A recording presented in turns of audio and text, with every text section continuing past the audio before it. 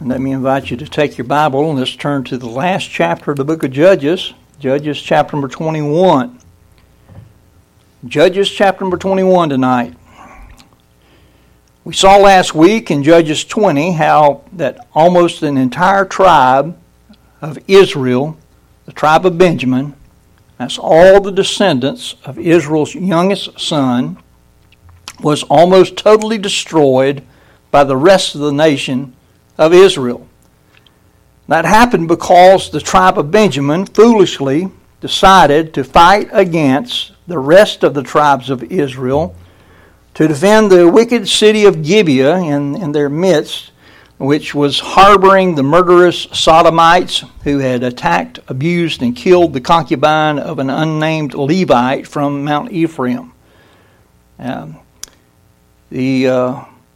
The tribe of Benjamin aligned themselves with these wicked Sodomites because they were part of their own tribe. They did this when they should have aligned themselves with the Lord and those who rightly stood against the wickedness that had been done.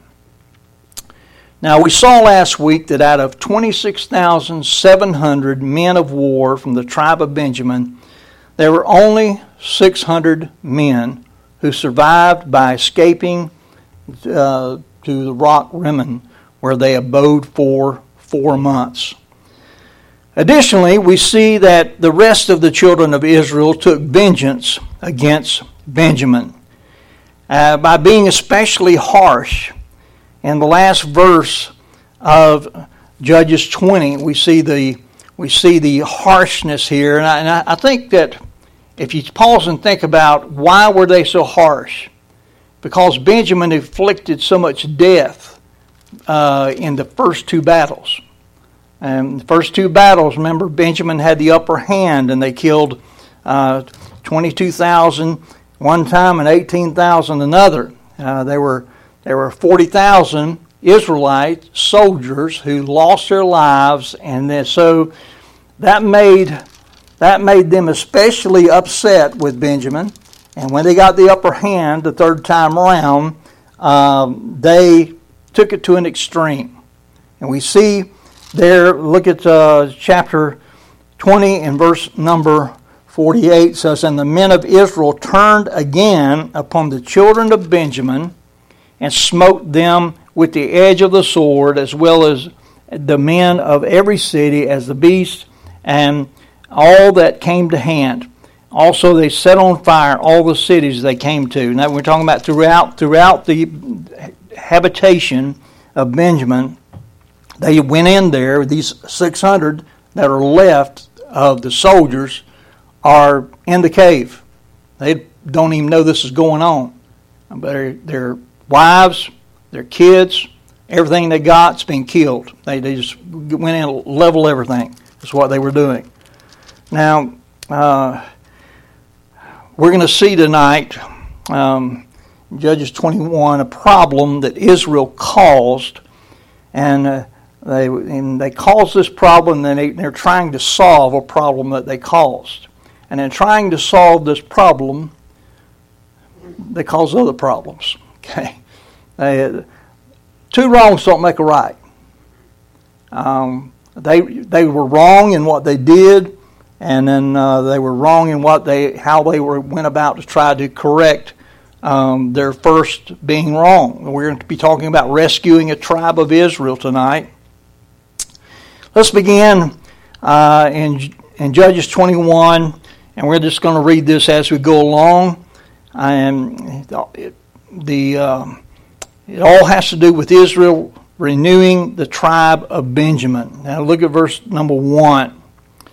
After they've been so harsh to Benjamin, it says in verse number 1, "Now the men of Israel had sworn in Mizpah." Remember, Mizpah is the place where they gathered at the beginning to talk about what they were going to do.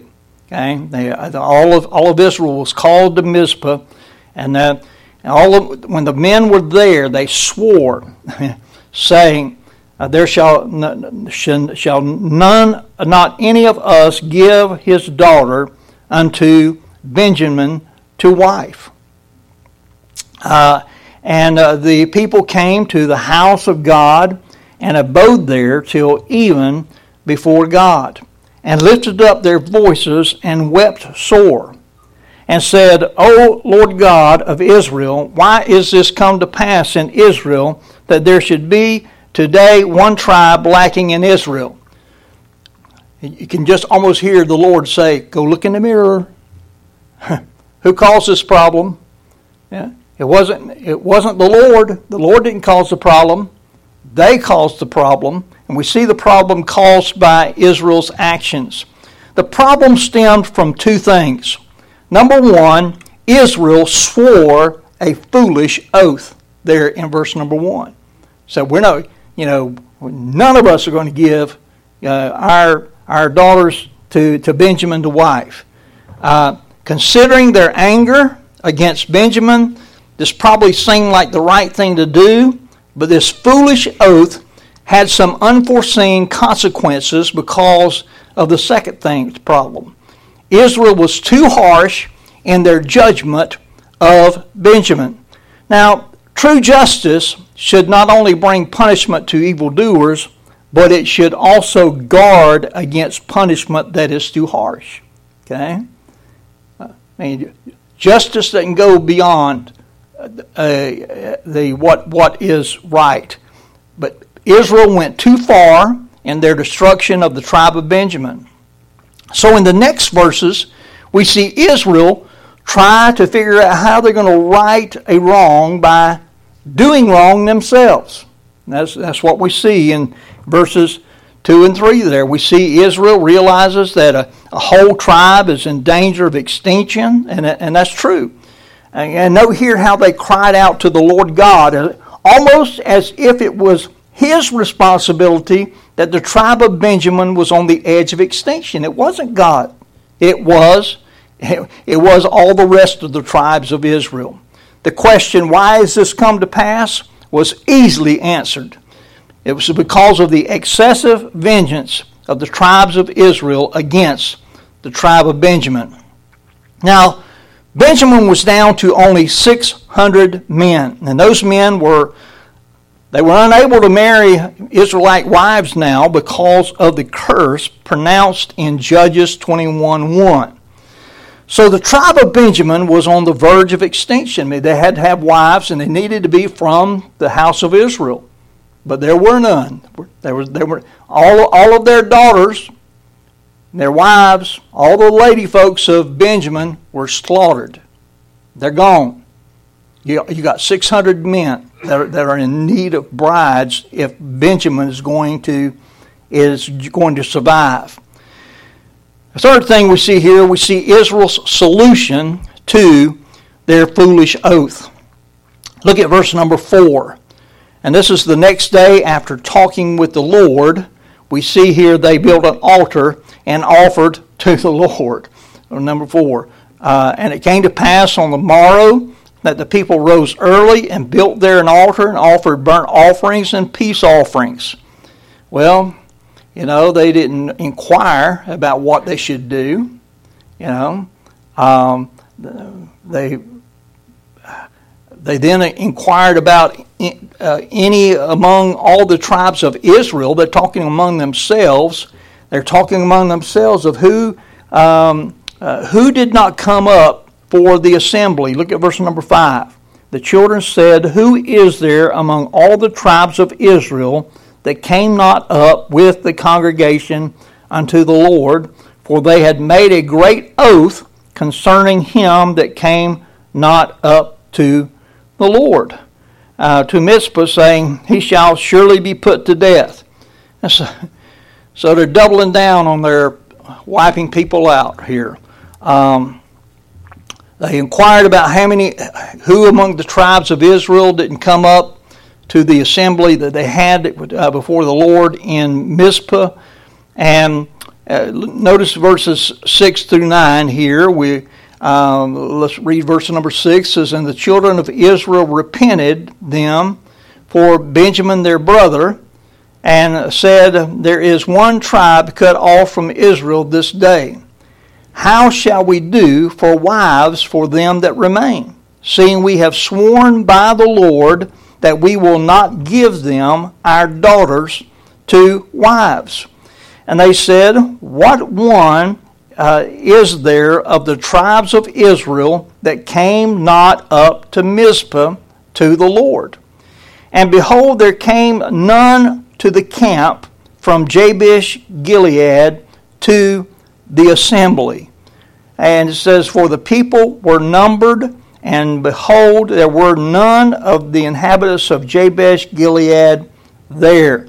So here again, we see Israel did something that seemed right at the time, but was actually very horrifying. They decided to slaughter Jabesh Gilead. That's a whole city of located within the tribe of Gad, a whole city of Israel. And this was a city that refused to join with Israel in the fight against Benjamin. Now understand that when the call was made for the tribes of Israel to come together to judge the wicked men of Gibeah, it wasn't done at that particular time with the death threat. But here they imposed a death penalty on a whole city so they could provide wives for the 600 men of Benjamin who survived that civil war. Now, this was doing one bad thing to make up for another bad thing. Israel instead should have repented of their foolish oath made at Mizpah and should have sought the Lord. Lord, what do we do in this instance? We made a foolish mistake. And they should have agreed to give their daughters as wives to the men of the tribe of Benjamin, renouncing that foolish vow of Judges 21:1. Now let's take a look at verses 10 through 14 here. And the congregation sent thither 12,000 men of the valiantest, in other words, the strongest men they had, the greatest warriors they had. Sent 12,000 men, and commanded them, saying, go and smite the inhabitants of Jabesh Gilead with the edge of the sword, with the women and the children. And this is the thing that ye shall do. Ye shall utterly destroy every male and every woman that hath lain by man. And they found among the inhabitants of Jabesh Gilead 400 young virgins that had not known man by lying with male. And they brought them unto the camp of Shiloh, which is in the land of Canaan.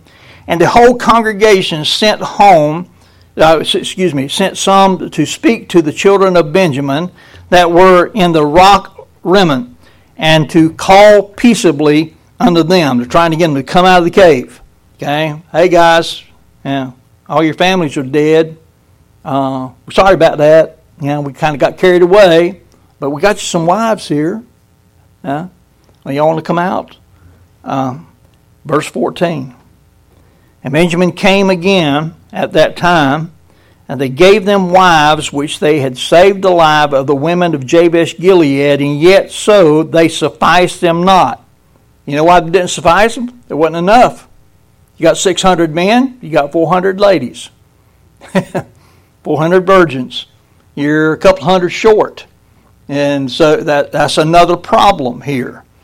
In this ungodly massacre at Jabesh Gilead, they killed all but the 400 young virgins and brought them up there to the remaining men of Benjamin.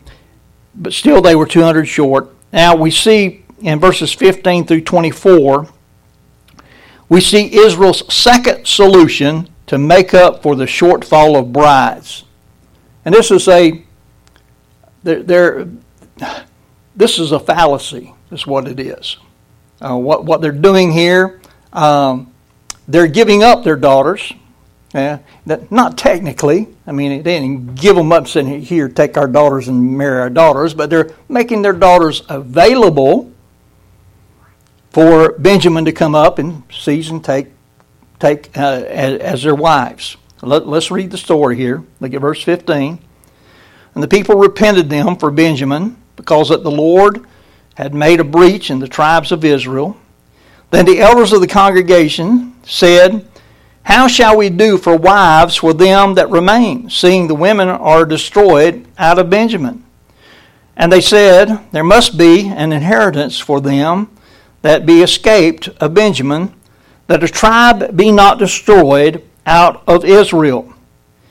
Howbeit, we may not give them wives of our daughters. We can't technically do this, is what they're saying.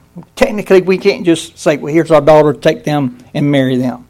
They can't technically do that because they'd sworn an oath. It says, for the children of Israel have sworn, saying, cursed be he that giveth a wife to Benjamin. Then they said, behold, there's a feast of the Lord in Shiloh yearly, in a place which is on the north side of Bethel, on the east side of the highway that goeth up from Bethel to Shechem, and on the south side of Lebonah. And therefore they commanded the children of Benjamin, saying, y'all go wait out there and until these girls come by. Okay, that's what they're saying here. Go and lie in wait in the vineyards. Verse 21, and see, and behold, if the daughters of Shiloh come out to dance in dances. Of course they're going to come out and dance in dances. That's what they did. They knew they were going to do that. Okay? This is kind of a prearranged, but not arranged, arrangement. Okay? They're telling their daughters, hey, you're going to go out and do this. Notice what it says here in verse 21. See and behold, if the daughters of Shiloh come out to dance in dances, then come ye out of the vineyards, surprise, surprise, and catch you every man his wife of the daughters of Shiloh, and go to the land of Benjamin. And it shall be, when their fathers or their brethren come unto us to complain, that we will say unto them, be favorable unto them for our sakes, because we reserve not to each man his wife in the war, for ye did not give unto them at this time, that ye should be guilty. And the children of Benjamin did so, and took them wives according to their number of them that danced, whom they caught. And they went and returned unto the inheritance, and repaired the cities, and dwelt in them. And the children of Israel departed thence at that time, every man to his tribe, to his family, and they went out from thence, every man to his inheritance. So they came up with a scheme to give the remaining men of Benjamin an opportunity to take wives. Okay? They answered the problem of wives for these remaining men of Benjamin by creating a little drama where the men of Benjamin were allowed to kidnap women. They weren't going to mess with them for having done that. And no doubt these women were probably willing, so that the marriages could be arranged without official approval. Rather than go through this charade, they should have simply confessed their sin of making a foolish oath and done the right thing instead of trying to make two wrongs equal a right. Now in this, the tribe of Benjamin was sufficiently restored. Out of this tribe, this good thing was restored. Out of this tribe, you know who came out of this tribe? Israel's first king, King Saul, was out of the tribe of Benjamin. Not only that, out of this tribe came Esther. Remember Esther? She was very important. In the book of Esther, she would save Israel from extermination at the hands of the wicked Haman by her brave actions. And one more notable name from the tribe of Benjamin is the Apostle Paul. Amen? And Philippians 3, verse number 5. And you'll find King Saul mentioned in 1 Samuel 9. But three main Bible characters came out of this tribe that was saved from extinction. Now let's look at verse 25. We see this book closes with the repeated summary observation of the times of the judges. Verse 25. In those days there was no king in Israel. Every man did that which was right in his own eyes. Listen, the kind of moral, political, social, and spiritual chaos that we have seen in this book, and boy did we see it, right? I mean, there was a lot of stuff here we said, man, that was going on? These are God's people and that's going on? Yeah. And there was a lot of it. it could only happen where there was no recognized king over Israel and where people forgot about the Lord God being their king. I want you to think about this. We're living in a time of lawlessness in our land. Where's that lawlessness come from? Well, they don't recognize God as king. That's what the judges' problem were. They didn't recognize God as being their king, and they just went about to do. I'll tell you what's right. What's right is what I determine to be what's right. They don't look to God to determine what's right. Generally, the 400-year period of Judges was marked by this, you might call radical individualism, because that's what we see today, radical individualism. They rejected the standard of God's law for the individual standard of what was right in their own eyes. You know what that eventually causes? Anarchy. Yeah. When every man does that which is right in their own eyes, well, what I say is right might not be what you say is right. Yeah. And vice versa. So it's sad that we are seeing our own dear nation in similar times to verse 25 there. Amen. All right, that's our Bible study for this evening. We finished up the book of Judges, but it's not really the end of the time of the Judges. The next book we're going to look at, Ruth, which is the very next book. It actually begins. It says, "Now it came to pass in the days when the judges ruled." Ruth took place during the time when the judges ruled. That there was a famine in the land, and the certain men of Bethlehem, Judah, went to sojourn in the country of Moab. He and his wife and his 2 sons. So we'll pick up there, Lord willing, next time. Amen. All right. Let's pull back out our prayer list. Let's pray for the needs. And we'll be dismissed with this prayer. Appreciate you being here tonight.